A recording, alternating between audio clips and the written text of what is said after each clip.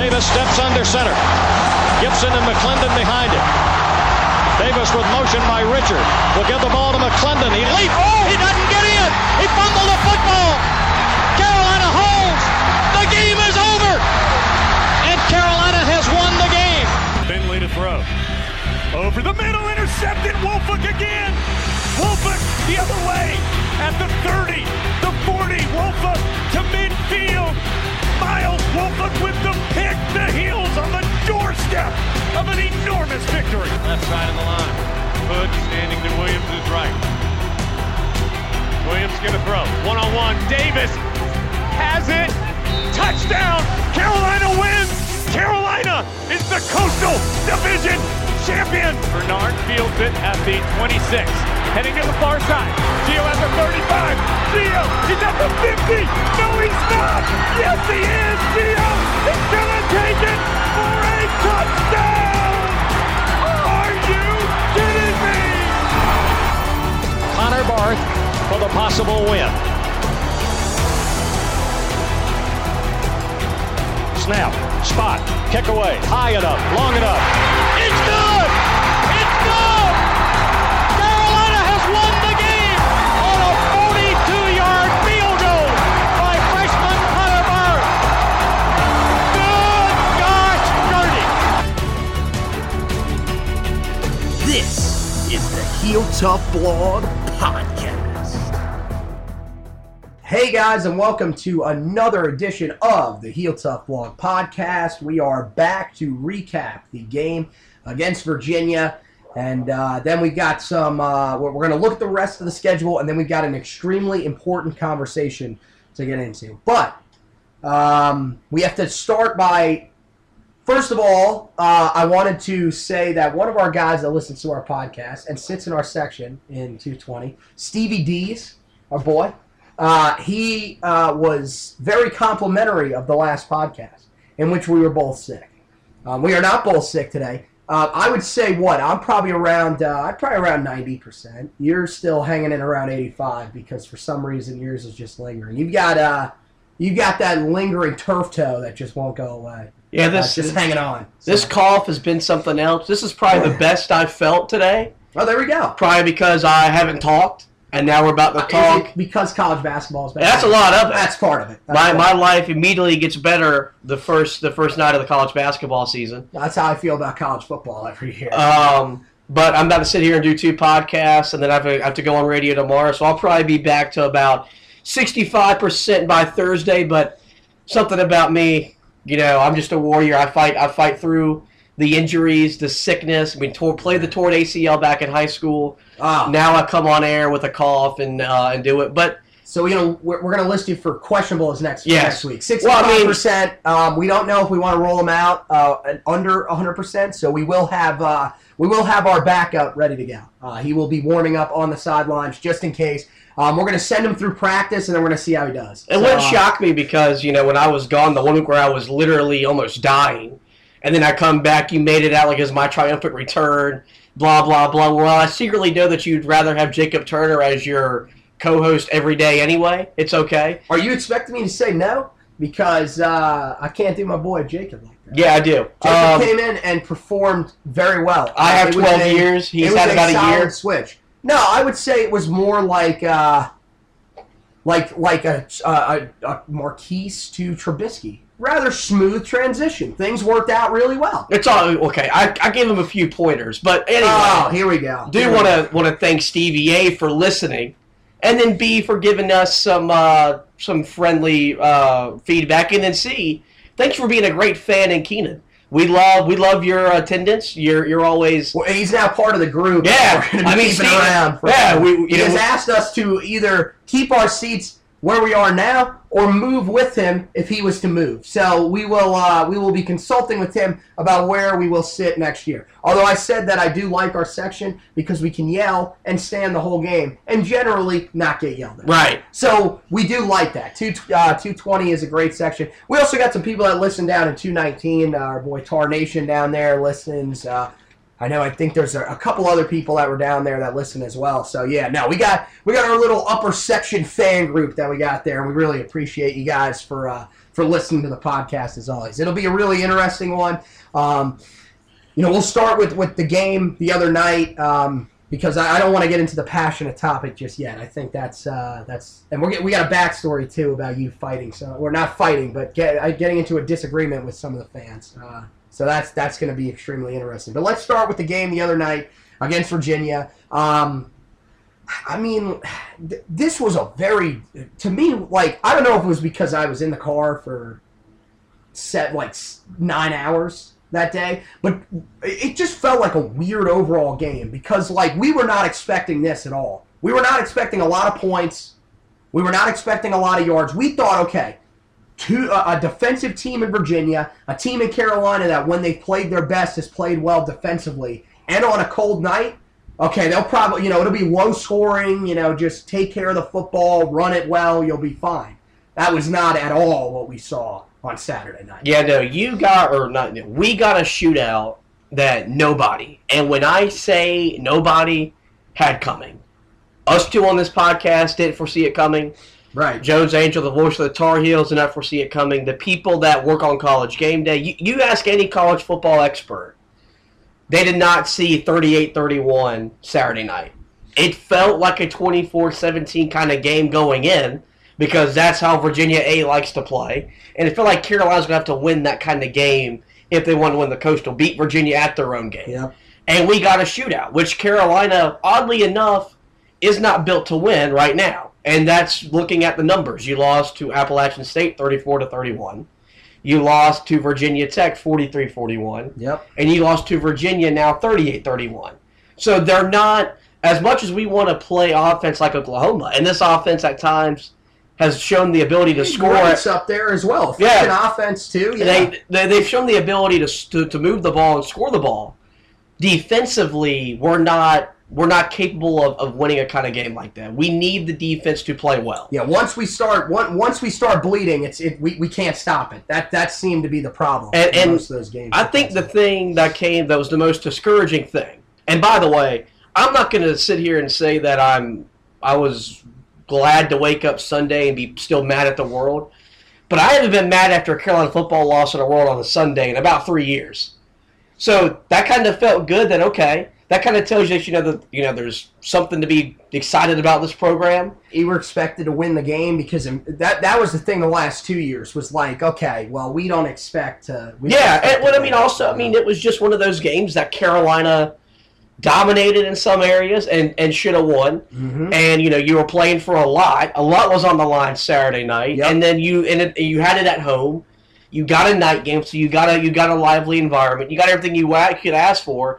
And you still couldn't deliver, so it felt kind of cool to wake up on Sunday. And I was still mad. Like I woke up and I enjoyed my NFL Sunday. Very strange, yeah. It's strange. It's very weird. But you get what I'm getting at. But no, you're right. The thing that I got most discouraged by on Saturday, and even baffled, was how badly outcoached Jay Bateman got, and the lack of adjustments that he made, and then B, how unsuccessful he was at the adjustments that he's made, because this defense didn't have a pulse from the second quarter on. Virginia and Bryce Perkins in general was able to do whatever they wanted.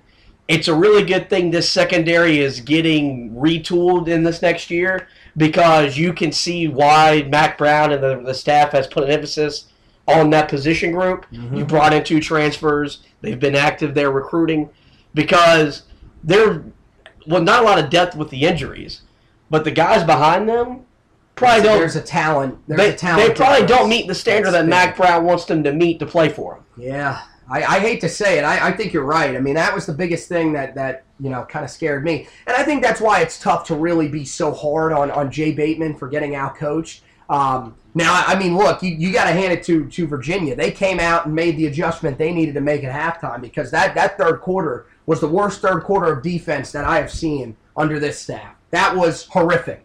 They racked up 259 yards of total offense and scored 21 points in a quarter. That's not good, no matter who you are. But look, at the same time, that doesn't mean that we're saying, okay, Jay Bateman, well, this was all for nothing. No, that's not at all what we're saying. Okay, Jay Bateman is still a great defensive mind. We wouldn't have beaten Duke if he wasn't a great defensive mind. This is a guy that, I was talking with our guy Stevie, and even telling my dad a little bit, who went to the game with me on Saturday night. That's probably our future head coach. We're being real honest. That's probably the favorite right now to be our future head coach, and there's a reason to keep him around. But I mean, right now, he's working with a unit that's just beat to all hell right now. I mean, this unit is just beat up. I mean, I know, look, they got Trey Morrison back. They got Miles Woelfel. Trey Morrison, at this point, and this was brought up the other day by Zach Hubbard, and this was something that I was thinking as well. Zach Hubbard, who does some recruiting stuff here for us at the Heel Tough Blog, he said right out, is it time to just admit that Trey Morrison was better in the nickel than he is on the outside? Yeah, no, right. I think he's spot on with that. I think we felt like that last year was, when he was in the nickel. He was phenomenal the whole year in the nickel, and I felt like that early in the year, really outside of the Miami game, because he played really well against Miami. But after that, really, that game against Wake Forest was the one that kind of woke us up and said, okay, this is a guy that if we put him back in the nickel, I think he'll be fine. And next year we'll have the ability to do that because Patrice Rene is back, and then you get to pick from whoever you want to put out there at that other corner spot. To me, I think it's Storm Duck. He didn't have a great night the other night against Virginia, but to me he still looks like the most complete corner out of the rest of the guys that are there, mainly because we just don't know a whole lot about Bryce Watts or Kyler McMichael. We got to find out when they step on the field as transfers what they're all about. But yeah, no, I think there's some legitimate concerns with the secondary. And look, I thought Virginia did a good job of taking advantage of something that Miami did a good job of early in the year, which was getting the ball out quickly in space against the zone defense. They did a great job against that. But the other thing is the guys on the outside that were matched up man-to-man, I love that these guys are in great position. And that was something that Jay Bateman talked about earlier in the week, looking back on the Duke game. He said, look, DeAndre Hollins and Greg Ross, they were in the right spots. They just couldn't make plays on the ball. I mean, I get that, but after a while, you've got to be able to make plays on the football. You can be in space all you want. That's great. I like that they're where they're supposed to be at that time. But they have got to be able to make plays on this football and not let a guy in Terrell Jana, who, I'm going to be really honest, hadn't done anything the whole season, really, for Virginia, go off and have just a ridiculous game against them. Yeah, he had season-high marks at halftime. He was killing it. I mean, they could not stop. Every time they went to him, they found a way. I mean, he found a way to get 12, 15 yards. It was just easy. And everything that was thrown his way, the guys, even if they were there, they just couldn't make plays on the football. And that's something that, you talked about it last week, and I agree. That's just something that Dre Bly's got to work on. And look, right now, I mean, here's the thing. I'm not really being overly critical with him because, dude, every time that you're trying to show a new guy something, how we're supposed to do things, he gets injured, and you got to show the next guy how to do it.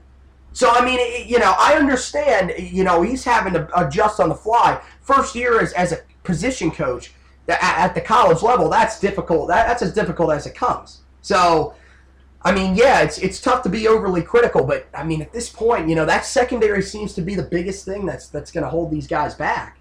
Yeah, well, for this year, because we all think going into next year they're going to be deeper. That'll be the strength of the whole team, possibly, I think the problem why we see the guys struggle making plays on the ball is they're so scared to get that flag thrown for pass interference. And I get that, because pass interference in college football and any level of football is a disaster. We all know that. But at some point, I don't give a damn if I get a flag. Right. If you're actively trying to make plays. Well, see, and that's where they just gotta just play. It disappeared against Virginia, whereas in the game against Duke, it kind of seemed like they were playing with that. The only thing we were asking was turn your head around. Yes. But in the game against Duke, they didn't. They were locked in. They would make contact. In this game, it seemed like, okay, they knew we got away with a lot of stuff in that Duke game for the first 3.5 quarters. They weren't calling a lot, which I thought was great. I thought the referees in that game did a good job of making sure that both sides were, receiving the same types of calls when it came to guys battling for the football. Both sides, they were letting it go, just play. But against Virginia, I think they knew, okay, they're going to call a little bit more. This is a different crew. And, maybe that's part of it. I also think, and look, this is, I know people are probably going to get pretty angry about this. Maybe these guys just aren't really talented enough to make those, to be these man cover corners.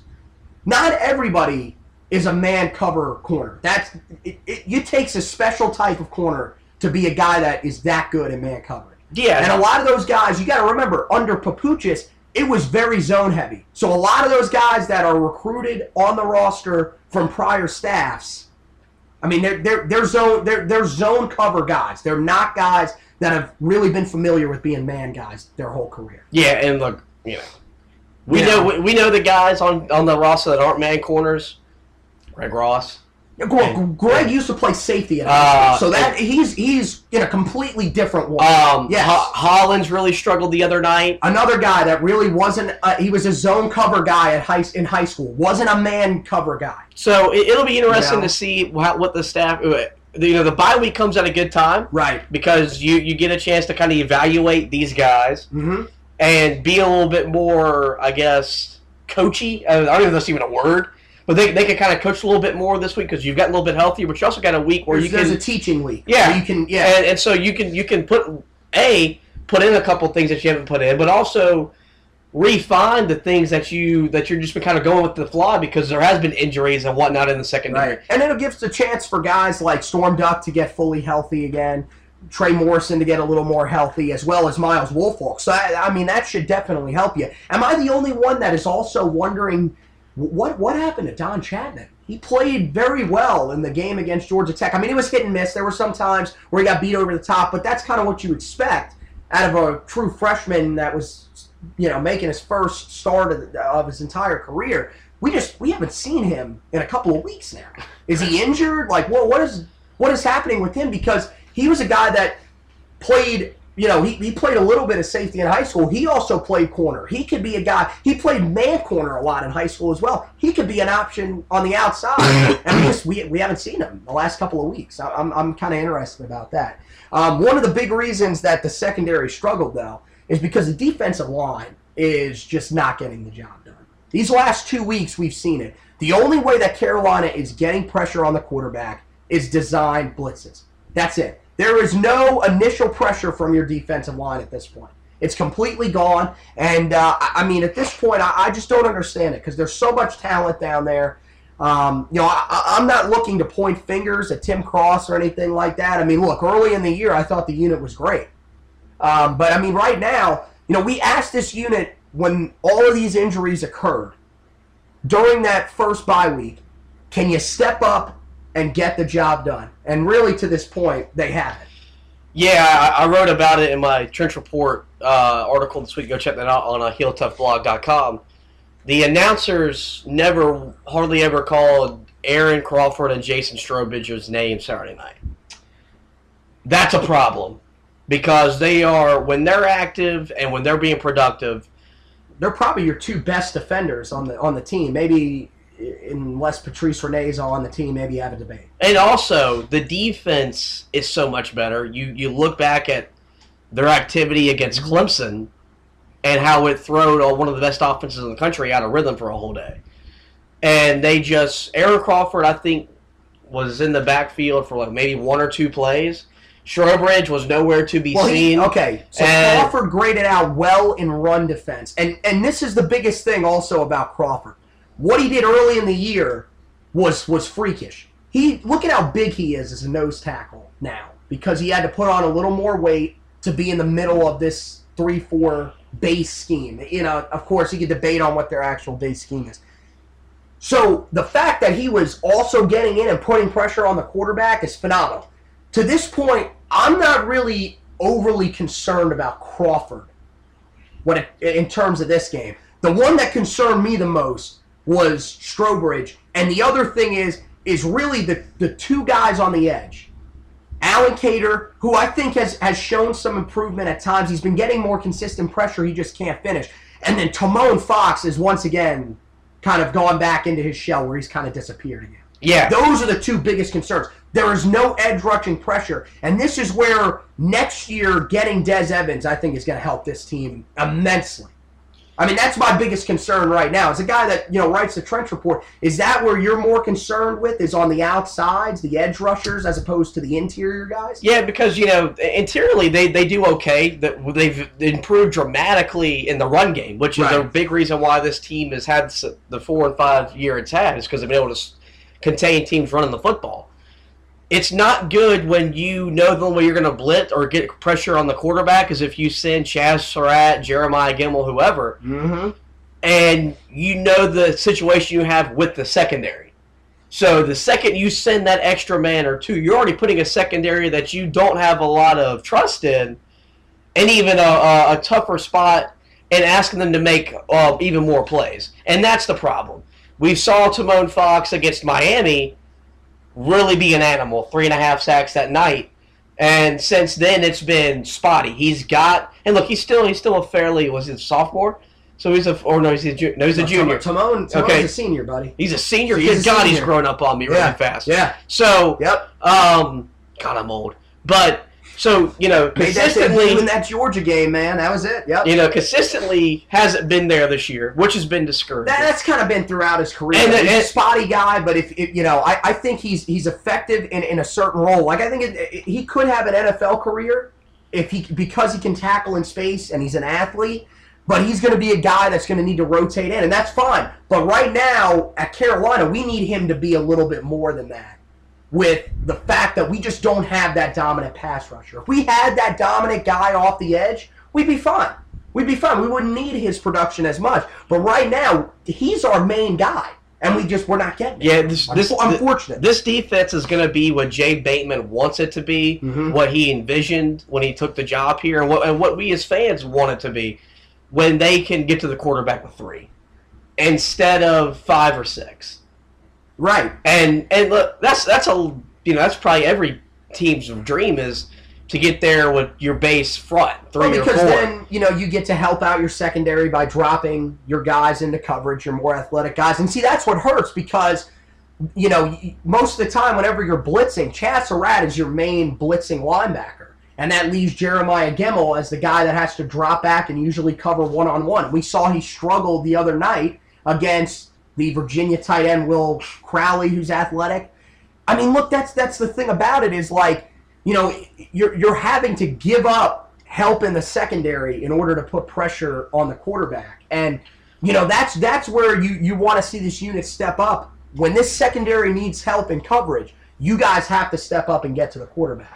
So I mean, who knows? I think it'll get better, like you said. I mean, look at the defensive line class that we're bringing in. I mean, 3 of your best players in the whole class are going to be on the defensive line or at that outside linebacker position. So I think, it's definitely going to get better. It's just right now, this final 3-game stretch of the year, if we want to make a bowl game, in order for this defense to be successful and not have to turn these into track meets, we're going to need the defensive line to start stepping up. Yeah, it's part of it. I wrote about that this past week because it was probably the most discouraging effort I've seen all year long. Right. And I would agree with that. And to some degree, it's good that it took us to Game 9 for me to kind of be like, okay, the other thing is you got to give credit to Virginia as well. Yeah, their offensive line didn't just walk out there and say, okay, we're not going to do anything and see if Carolina can shoot themselves in the foot. No, their offensive line had a good day, but still. And I also talked about this when we previewed the Virginia game, and we gave our predictions.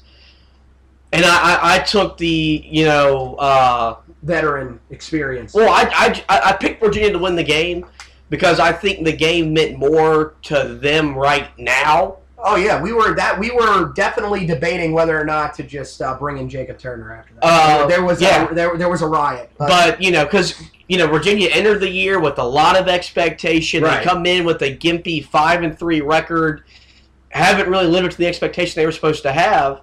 And that's why I picked them to win. I thought they would play their best game they've played all year, and they probably didn't do that because their defense gave them a whole lot. Not defensively. This was an offense that averaged 20 points on the road, almost 100 yards less per game on the road. They put up 38 points, and I don't even want to know how many yards they put up. Oh, it was nearly 500. So you could tell just from their execution that they knew what this game meant, and for Carolina in the long run, I think Carolina set up a lot better than Virginia to enjoy success. I agree with that. It was just in the shortcoming. Like Carolina's overachieving in a lot of people's eyes, and so I just thought Virginia was going to be. I'm not going to say more prepared is going to make our coach staff sound bad. I just thought there'd be more focused and make be more a little plays. more motivation. Yeah, and that certainly happened. Bryce Perkins, thank God you're a senior because you've killed us your 2 years that you've been in. Is he not was his performance not like reminiscent of Daniel Jones's last year at Duke, like where we felt like okay, the rest of the game we pretty much outplayed them, except for containing him because he just went nuts. I mean. There was no stopping him. And I mean, look, the 65-yard touchdown run, that was the one where I was like, oh gosh. To me, that was the first sign that this defense was falling apart. But to me, that reminded me of that run that Jones had last year against us, where we were just like, how is he doing this to us? Like, how are we not stopping this? But, the good news is we don't have to see him anymore. He will graduate. And I'm with you. I think in the long run, because Virginia, I mean, they're not a great recruiting team. So yeah, I mean, it stings. I still think Carolina's going to start to sort of turn that series back in their direction. I think over the next couple of years.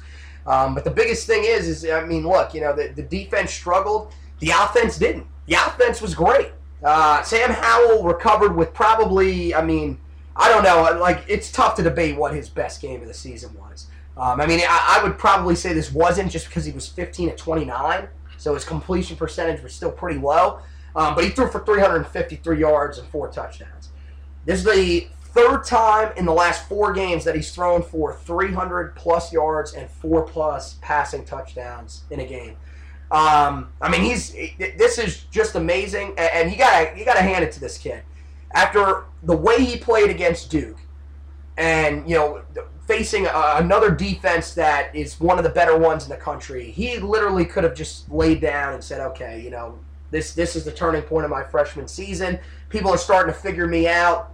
It's going to be a tough finish the rest of the way. He came back and responded with just a phenomenal performance on Saturday. Yeah, he was exceptional. And if you take away another handful of drops from the receiving corps, he completes more passes for 4 yards. Yeah. Completion percentage is a lot better. Was really impressed by how he responded, from the Duke game. I've used a lot of A, B's, and C's today. Maybe we should go to 1, 2, 3. Yeah, what is this, kindergarten? Maybe it is. Goodness. But he responded from the struggles he had against Duke. But he also didn't start great Saturday night, and you saw some more trust from Phil Longa for him to throw the ball deep and exploit one-on-one matchups, which Sam Howell thrives in, because his arm talent is good enough to make good throws. For our guys, he's better throwing the deep ball than he is throwing intermediate passes. It's shocking. And for some people, for some quarterbacks, that's how it works. He can throw the ball deep as good as anybody in the country. And you saw that Saturday night. Let's not make that comparison. And so it was. He's a lot of fun to watch. He's an exciting quarterback. I've enjoyed watching him grow this year. It's been a lot of fun. It's going to be a lot of fun having a freshman quarterback that we get to watch for at least 2 more years. Exactly. It's the first time we've had this since Bryn Renner. And we were big Bryn Renner guys. We still are big Bryn Renner. Yeah, but Bryn Renner is one of my dudes, and we got to see him from a sophomore to a senior. Remember last year when they were making the hires at OC, one of the guys that I brought up was potentially bringing in Bryn Renner and letting him grow. And he's doing a phenomenal job down at FIU. Yeah. Working under Butch Davis. But, yes, so Sam was the reason they were in the game because he made big-time throws off the extension of another dominant effort from Carolina running the football, which I didn't see them being that productive running the ball. I thought Virginia would neutralize our offensive line a little bit better. They look good, man. But, I got really excited. I'll just use excited for this. Oh, goodness. Seeing Charlie Heck pull and just mauling guys at the second level. You took I was going to say, you took the words pretty much right out of my mouth.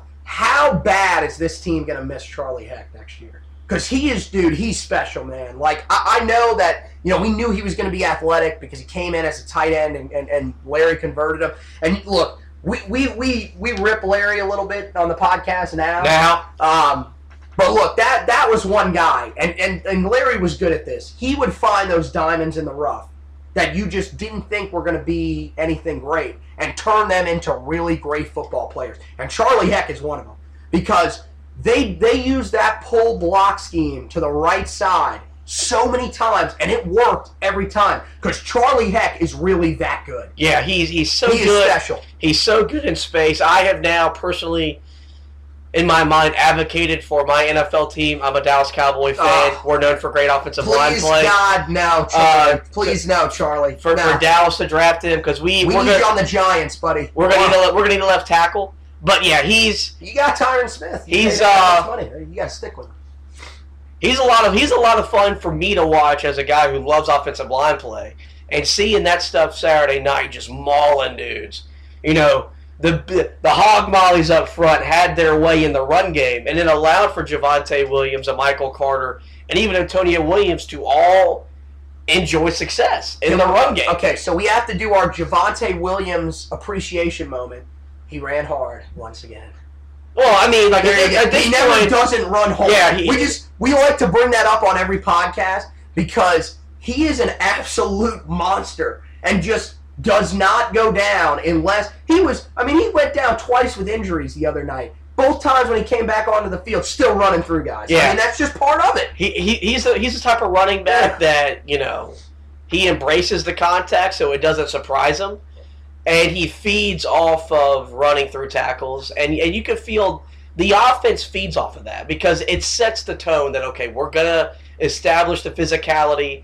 And, you better bring a gang to get him down. And it takes 3 or 4 guys to get him down sometimes. I think Michael Carter's turned the page the last couple of weeks because we're seeing him be more consistently picking holes immediately and running. Whereas he was so bad early in his career at being patient and then dancing. I don't mind you being patient. But once you find out where you want to go, hit the hole. And that takes time. It takes time for young running backs. We see it a lot. If you watch high school football in depth, guys are trying to make the big play. They're not very decisive. Your best running backs, when they face a defense that can close in on them quick, they struggle. And I think we're starting to see that with Mike now as a junior, is he's deciding, okay, when I see the hole, I've got to take it. Because, we've seen how effective he can be. Now, the only thing that I'm waiting on, we haven't seen it this year. When is that one long run for a touchdown going to come? Because they have had so many big-time runs, they can't get into the end zone on them. And they've been so close. But I love now how those two have developed. It's a beautiful change of pace with what they've got going on. You got Javonte, and Javonte can still move. But Javonte is literally a guy that picks his hole and goes immediately. Mike will take a little bit of time, eventually find that hole, and then runs hard. He's got a little bit better speed. I think that 1-2 punch that they got right now should excite Carolina fans, and I'm telling you, it's only going to get better because they're both coming back next year. Yeah, they're both going to be back next year, and it's going to be a staple of the offense. Mac Brown wanted it to be this year. I didn't know if they would be this good running the football. I really did. Well, I think we let the fact that Javonte Williams was a 3-star, lower 3-star coming out of high school sort of skew our judgment a little bit. We were saying, okay, he showed us some things. Can he carry this over for a whole season? And yes, let's be real. Out of the 2 backs, I think Javonte has the better overall talent. Oh yeah, this is one where you don't need to, if you put a lot of stock into rankings as a recruit, then you need to reevaluate that decision. As a Tar Heel fan, one of our best players in the NFL, actually maybe our best player at the NFL level right now, was a walk-on. Yeah, so he's a good example of what hard work will get to you. Right. And he got an opportunity to take advantage of it, and this is going to be a 1-2 punch next year. That's going to be one of the best in the conference, one of the best in college football, and it's going to be really determining factor of what next year's team does. But I mean, this year, the reason why Sam Howell is having a lot of success throwing the football is because they can run the ball. That's the reason that they've been so successful throwing the deep ball the last 2 games. That run game has kept those guys, those safeties in the box so much because Carolina has become such a threat running the football that it's opening up those one-on-one routes on the outside. And that's where Dyami and Bo are thriving. So this is why we were asking Phil Longo to run the football so much. Because it will open up your passing game, which is ultimately what you want to thrive off of because you're also the quarterback's coach. But you've got to realize that running the football opens that up. I don't think that he realized that a lot early in the year. Now that he does realize it, the passing game is looking, about as lethal as it has since probably 2015. 2016, you had your moments, but that was really just Trubisky, methodically moving the team down the field. He wasn't a guy that thrived off of deep balls, especially after Mac Hollins got injured. Yeah, and if you remember what made Marquise Williams so effective was Elijah Hood, T.J. Logan running the football, himself running the football, and then you're hitting play-action pass, and you had a core receivers that loved one-on-one plays on opportunities, and Marquise, kind of like Sam, was better getting the ball deep than he was getting it to the 10 to 15-yard route. He was definitely better than the short end. And that's why that offense was historic. And so that's just something that Longo now is more comfortable running the football when they get behind. Because I felt like he's always felt like a offensive coordinator would go on the video game. Like, whenever I played video games, when I got down, I started throwing the thing. And the second, we would get down, it was like, well, now we got to start throwing. And you saw Saturday night, we're down 14, and we're still running the football. And it was effective. And he gave you a chance to win the game late. Okay, we're 35 minutes into this podcast, and we have not discussed Dyami Brown's unbelievable performance on Saturday night. So we want to apologize to Dyami for waiting this long. But I figured this would be how he would finish before we start turning and discussing, ACC Coastal and bowl chances. Dyami Brown, that was something special on Saturday night. 6 catches, 202 yards, 3 touchdowns. It's what we thought when we recruited him. Pretty much. He had this big play of ability, and Larry and his offensive coordinator, Chris Kapilovic, last year, somehow just weren't able to use it. Now, that's probably, okay, it's partly because the quarterback play was nowhere near as good as this year. But, man, Dyami, look, when we look back on it this year, both of us had him as a breakout player. We're going to have to brag about that. Because we knew this kid was special. And there's a reason he's doing what he's doing. The thing I enjoyed the most about his success Saturday night, a lot of it was him breaking tackles. It wasn't, he had the big one where he was open. But on some of his catches, he was breaking tackles and making plays after contact. That's sexy. I like that. I like him going up and getting the football as well on his 3rd touchdown, which is something that we just haven't really seen a whole lot from him. We saw it in the one catch against Georgia Tech where he went up and got the football. If you want to say that he went and did that against South Carolina, I guess that was just a ridiculous catch. But we saw him go up and take it away from a defender. And someone said this, if he can clean up the drop problems that he has from time to time, and it seems like that's kind of an issue with all of our guys, this kid can be real special.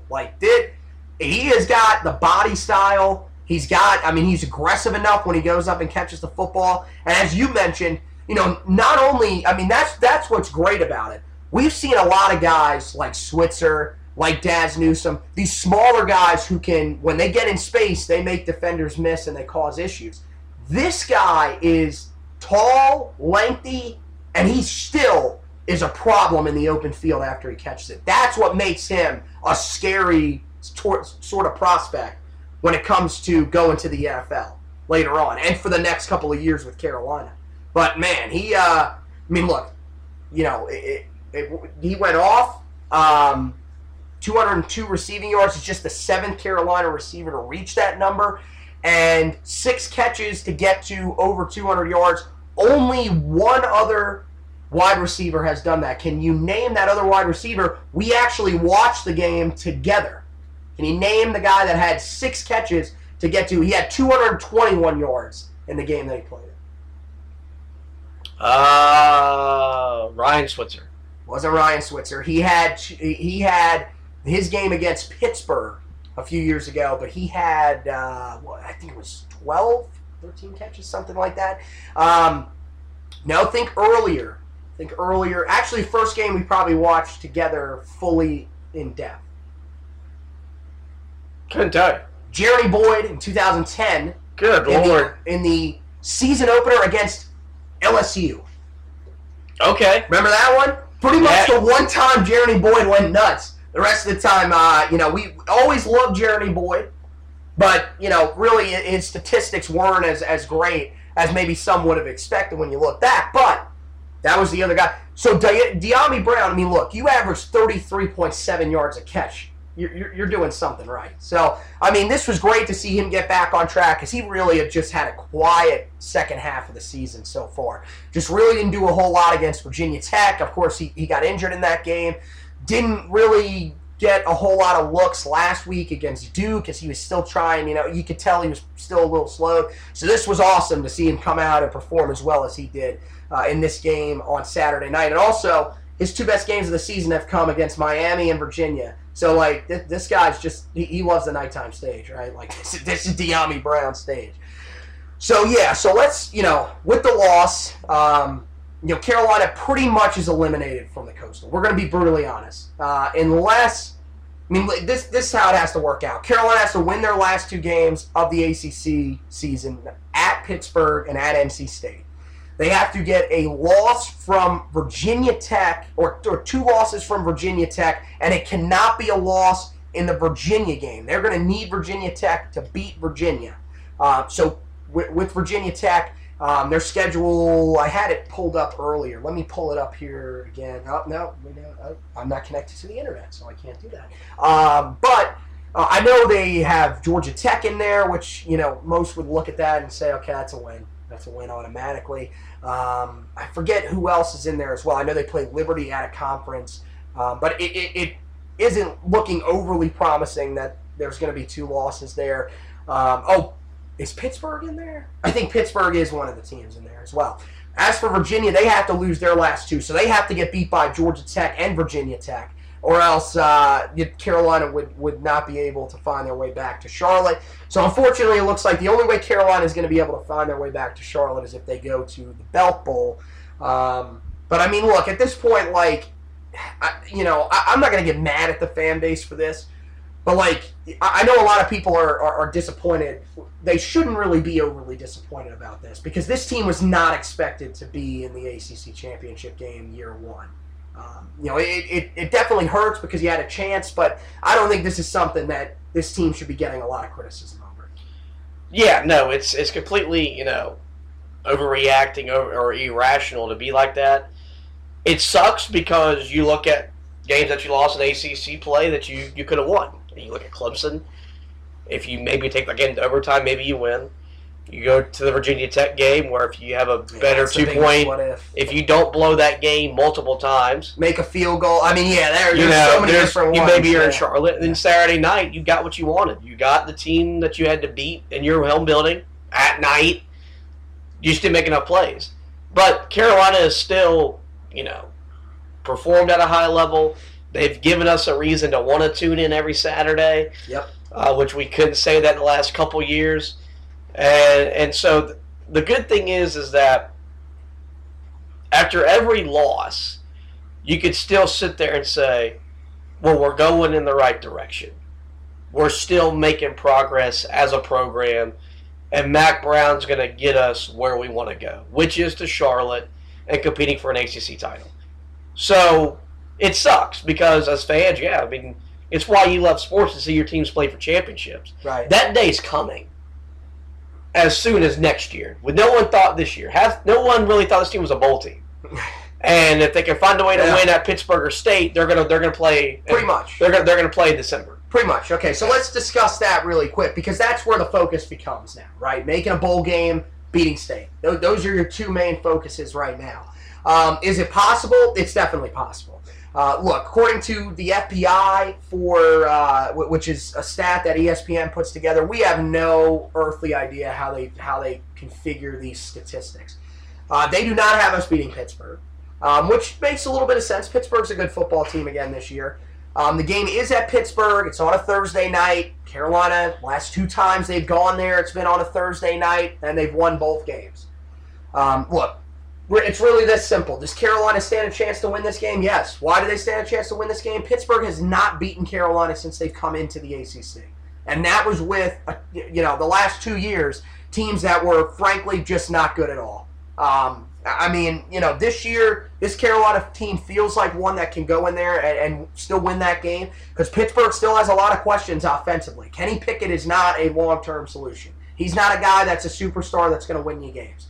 The biggest issue in that game, their defensive line's really good. They're going to get pressure on the quarterback. So can Carolina win what's probably going to be an ugly one against Pittsburgh? Then they play Mercer. We're pretty much chalking that up as a win. Look, Mercer's 4-5 at the FCS level. They're not a good football team. Plain and simple. Games at home. It is senior day. It still expects to be a really good environment. Look, if you're a Tar Heel fan listening to this and you don't have tickets, please go. I understand that this is not your sexy game on the schedule. These guys have worked hard all year. The stadium has been filled the entire season. We've sold out every game. Why not sell out this one and finish this season with a huge statement to everybody saying, look, it doesn't matter if we're playing, Division III, whoever state university. We're going to show up. That's, hopefully the fans will show out. And look, if there's any sort of environment in that game, Mercer is not going to have any chance. And then you go on the road to State. And look, this is, can we say that this is the worst that the Wolfpack have looked in a little while? They have no solution at quarterback. Anybody that they've put in has, pretty much failed. And, their offensive and defensive lines don't quite look as dominant as they have in past years. So I think, there's a road to get to a bowl game. There's possibly a road to even get to 7-5 if Carolina can batten down the hatches for these last 3 weeks, fight through the injuries they have defensively, and find a way to beat some teams that are some of the more winnable games that you've had on your schedule all season. Yeah, and Carolina, they've set themselves up for that kind of stuff. I think the bye week comes at a really good time. You get a little bit more healthy, and you get a week of practice to kind of fix some things that you've been struggling with, mainly defensively, the last couple weeks. But look, there's no reason for Carolina to with the disappointment on Saturday, you got to rebound, you got to put it behind you, you got to move forward. Yeah, the season is not over, and I still have a chance to have a really good. Yeah, season. You got a chance, like you said. You finished 7-5. That was my preseason prediction for this team. You win a bowl game, all of a sudden you're 8-5, and this is a really, really good year one for Mack Brown going into the recruiting trail into the offseason. And so Carolina just needs to look at there's still a lot in front of them. You're probably not going to make the ACC title game. That's okay. But you can win 2 ACC games on the road. Gain a lot of confidence for a young quarterback that you can go on the road and win games in conference. You've got an in-state rival that you haven't beaten in a long time. Since 15. Yeah. And so that it feel really good to finally beat them. And also that prove to their fan base and their head coach, who made the remark about Mack Brown not having the energy to coach against them or anybody else in the offseason, proved to them that, he's still got it. Yeah, and Mack Brown definitely has got it, and I'm pretty sure he'll make that clear the week of State. So, look, they just need to, put this behind them the best way they can. You get 2 weeks to do it, and look what you can still accomplish this year and go do it.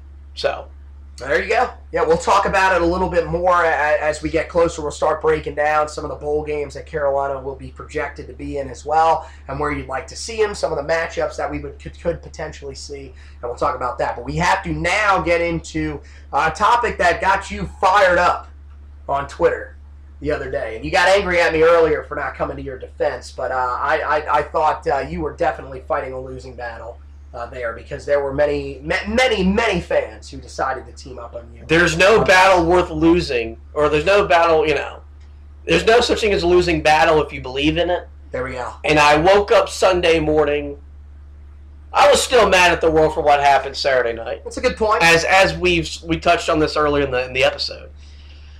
Logged onto the friendlytwitter.com as I normally do when I first wake up. There's your one problem right there. Friendly Twitter. That doesn't exist. Go on. Our parents woke up, read the newspaper. We wake up, I read Twitter. That's a good point. Yeah. And I wake up and I start seeing Tar Heel fans that are followers of us, probably listen to the podcast. Loyal fan base. Loyal Tar Heels. Loyal to a fault, possibly. Starting saying that Sam Howell is the best quarterback in college football based on what he's done through 9 games. If you put him in other systems, would not only thrive, would excel. What a Joe Burrow is doing at LSU, what Justin Fields has done at Ohio State, what Tua Tagovailoa and Trevor Lawrence have already done at Auburn or Alabama and Clemson, respectively. And I just couldn't let that pass. Before you get too angry, we want to make this very, very clear on this podcast. We definitely are Sam Howell supporters. I've sung the praises for him now. We gave him the nickname Slingin' Sammy Howell. If anybody says they gave him that nickname, they're liars. Came from us. That came from us at the game against South Carolina. We started it. There were people behind us that started calling him that too. That was all us. I've been here for 9 weeks praising what he's done. We just praised him earlier for a phenomenal game. And so people started saying that I was a hater, and that's not it. Right. I followed the kid for 4 years in high school, okay? Trust me, he knows that, we definitely are fan, we think the kid's special. We think that the kid can okay, well, now he's not special. He's going to call him a kid, which irritates the hell out of me. Well, he's a kid. Everybody calls him kid. I was more discouraged at you being the host of this podcast, the co-host of my podcast, not coming to my defense, and then here's the thing: the host of the radio show that I intern at ESPN, the Wake Up Call, 7:30 a.m. ESPN. Give us a listen. Sweet plug. 6 to 10. Sweet plug. Bobby Rosinski woke up and sees all this, and didn't come to my aid either. So the two people that I work with on a weekly basis just left me out to dry. You're fighting a losing battle, okay? I'm going to tell you right here, and we're going to get into our opinions a little more, and we'll break this down just a little bit more. But here's the thing. There were already like 7 or 8 fans in the inbox, and I knew, okay, this is not going to end. There's no arguing with some of these people. And again, the accounts that did tweet this out are very... and this is not a bad thing. They are homer accounts. Plain and simple. They are all in support of the Tar Heels. And that's cool. That's cool. You gotta have... Every fan base has those types of accounts. But for us, we also take a little bit of a realistic look for 2 different reasons. We're in the journalism field. It's a little bit different for us. We can't be overly biased. Again, this show is meant to lean Carolina. This show is not meant to be fully biased towards Carolina. We will give you opinions. We will say if this team is struggling. We did it last year. That's just how it works. But the other thing is we're huge followers of college football. So we see a lot of different... Tar Heel fans, I know there are some, they watch the Tar Heels play and that's it on Saturdays. They move on, they prepare for Sundays to watch the NFL. That's cool. We watch college football from the minute we wake up with game day to the minute we go to sleep with whatever Pac-12 game, or if for some reason we have to stay up even later, Hawaii's Mountain West game of the week. Yeah, that's what we do. And so it's just, we have a different way of looking at it. And so, my only problem is this. Okay. You're the Batman, or you're the Robin to my Batman. That's a joke, because I am definitely Batman on this podcast. I don't know, whatever Avenger team you want to be. When I enlist you... You are Peter Parker to my Tony Stark. That's fine. I'll take that. Go. When I enlist you, I expect you to show up. You did not say... show out. You did not say... And you never came to my defense. You didn't say, just ask at that future Tar Heel or something like that. You said that we sung his praises on the podcast, which I'm pretty sure I liked the tweet. Probably didn't like the tweet. Liking doesn't get me anywhere. But I didn't think that was, hey, I need you in on this conversation. You know all you got to do. If you really need me in on a conversation that badly, just tweet. Just send it to me in a message. And I told you. I DM'd you the tweet that started the entire argument. Yeah, and I think I sent back the eye roll emoji. You sent back nothing. I'm going to be honest with you. You sent me the tweet, but I didn't, at the time that you sent it to me, you had not responded. I couldn't believe you actually responded, because I was like, dude, that is definitely, I'm not going to say that's bait, because they're not trolling. These people really do believe this, and it's okay to have that opinion. It bothered me that I didn't immediately respond, but I was so just like, all right. And this was the argument that I made that really pissed off a lot of people. Here we go. But when the facts are... well, first of all, we haven't even actually... Wait, did you tell them that what the original tweet said? Oh, yeah, you did. You said that they said that he was the best college... Yes, and that, football. Basically, this is how I made the argument. And this is how it always goes with Homer fans, whatever you want to say. Right, so this guy's the best quarterback in college football. Okay. So I'll give him a scenario. This guy lost to App State and Virginia at home. Okay, it is a team sport. And that's what they always go to. We understand in this field. He turned it over twice against App State, including the fumble recovery for a touchdown, that if that's not there, the Tar Heels do win the game. Again, not all his fault. The offensive line missed a block there. It's okay. But you are right. The other thing you like to go to, and this is your argument also with Dak in the NFL, is wins, man. Wins. Yeah, that's what I told him. He's 4-5. And I get that it's a team game. The ultimate team game. I get that. Again, the talent level around him, we're not saying that the talent level around him is as good as Tua has. Anybody with a brain knows that. Come on. But we understand that in the field that we are in, the quarterback's going to get all the blame when they lose and all the praise when they win. It's not fair. It's how football works. And so when I throw that out there, it just became a list of excuses. Look, Sam Howell's really freaking good, and he's going to be really, really good next year. And then he's going to be even better the next year. Yeah, I mean, but he's not the best quarterback in college football. As a junior, do we think that it is possible that he could get some Heisman hype, and if things go right, he could be in the conversation? Yes. It has the talent. There's going to be a chance that he could be a Heisman sleeper going into next year, because Carolina's going to be probably highly thought of in the preseason. I agree. So there's going to be some love, and you've heard some guys on game day. Kirk Herbstreit's been as big a fan of what Mac Brown's been doing in Chapel Hill all year long. Huge fan of Sam Howell, too. It has echoed the praise of him. Cover 2 podcasts, Braden Gall, Mitch Light, 2 guys that I like a lot. They've really been all over him, too. And and that's all I was just getting at was...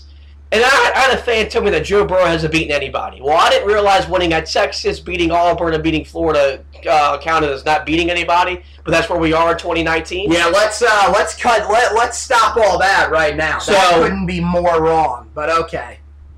No, I mean look. There's an argument about where Sam is right now. He's the best freshman quarterback in college football. I would say so. I told you that the other night. You're a huge Bo Nix guy, but I think if you look at what Sam has done, and I get that he hasn't played in as big a games as Bo has, but he played, really well against Clemson, I thought. I mean, I know that the statistics weren't mind-blowing, but against that defense, facing them for the first time, it's tough. Bo Nix has struggled in the big games, plain and simple, outside of the game against Oregon, which is where he made his debut. And that's fine. I think Bo Nix is going to be a guy that he will go to the NFL. He's a talented player. But yeah, I'd agree with that. I think he's the best freshman. Is there an argument that Sam Howell might be the best quarterback in the ACC going into next year? If you want to make that argument, you can. I would still lean Trevor Lawrence. But is there an argument? Okay, best quarterback in college football? I'm sorry, that's not true. Tua Tagovailoa is better than him. Okay, that kid is about as special as it gets. He is that good. I hate to say it because I can't stand Alabama. He is about as good of a quarterback as I have ever seen at the college football level. The kid does not make mistakes. I'm done. I'm signing off with all the kid. Phenomenal. I mean, you look at him, came over from Ohio State. Now, I mean, if he's not the Heisman frontrunner, Tua is. He's playing in a game where basically whoever wins that game is probably going to win the Heisman Trophy, right?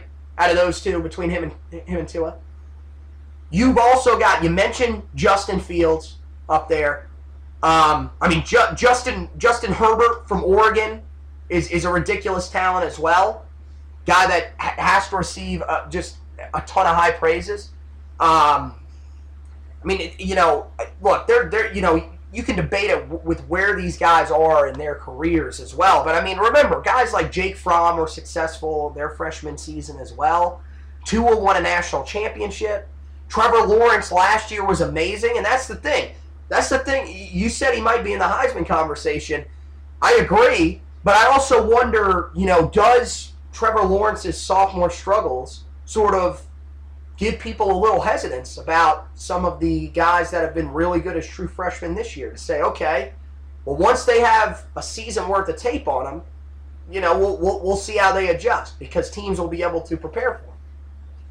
But, I mean, I can't agree with that. I mean, just thinking of names right now, Jalen Hurts, Sam Ehlinger. I mean, again, Ehlinger, I think there's a better case that you can make with him and Howell going back and forth, on paper, who's better.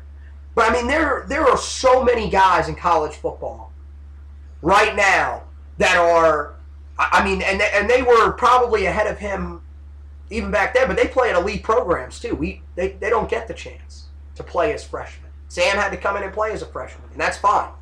I'm with you. I think for me, you're 2 days late. For me, I would probably say comfortably he is a top 20 quarterback in college football right now. Maybe even top 15. And I don't think I can go higher than that. And guess what? The fact that I even get to say that is amazing because last year, our starting quarterback was probably not even top 100. If we're going to be honest. Yeah. I mean, that's the problem. It just, look, Sam's really good, but let's not blow this out of proportion and get lost on the reality of the situation, which is that he's not the best quarterback in college football. He can develop into that, and he very well may. Just not this year. No, I mean, look, you could never make that argument with a freshman in my mind. No matter what. Even last year with Trevor Lawrence, I don't think he was the best quarterback in college football. In my opinion, Tua was the best quarterback in college football. It's really, really hard to make that assumption as a freshman. And so, yeah, that's where we'll leave it. Again, we'll revisit this probably over the next couple of years where he's going to rank. And I mean, at this point, I mean, he's the clear number 2 in the ACC, right? It's him. There's a case if Lawrence continues to struggle again next year and Howell continues to succeed, you can make him. You could say best quarterback in the ACC. But right now, I have him top 20, top 15. That's probably where you have him as well, right? There we go.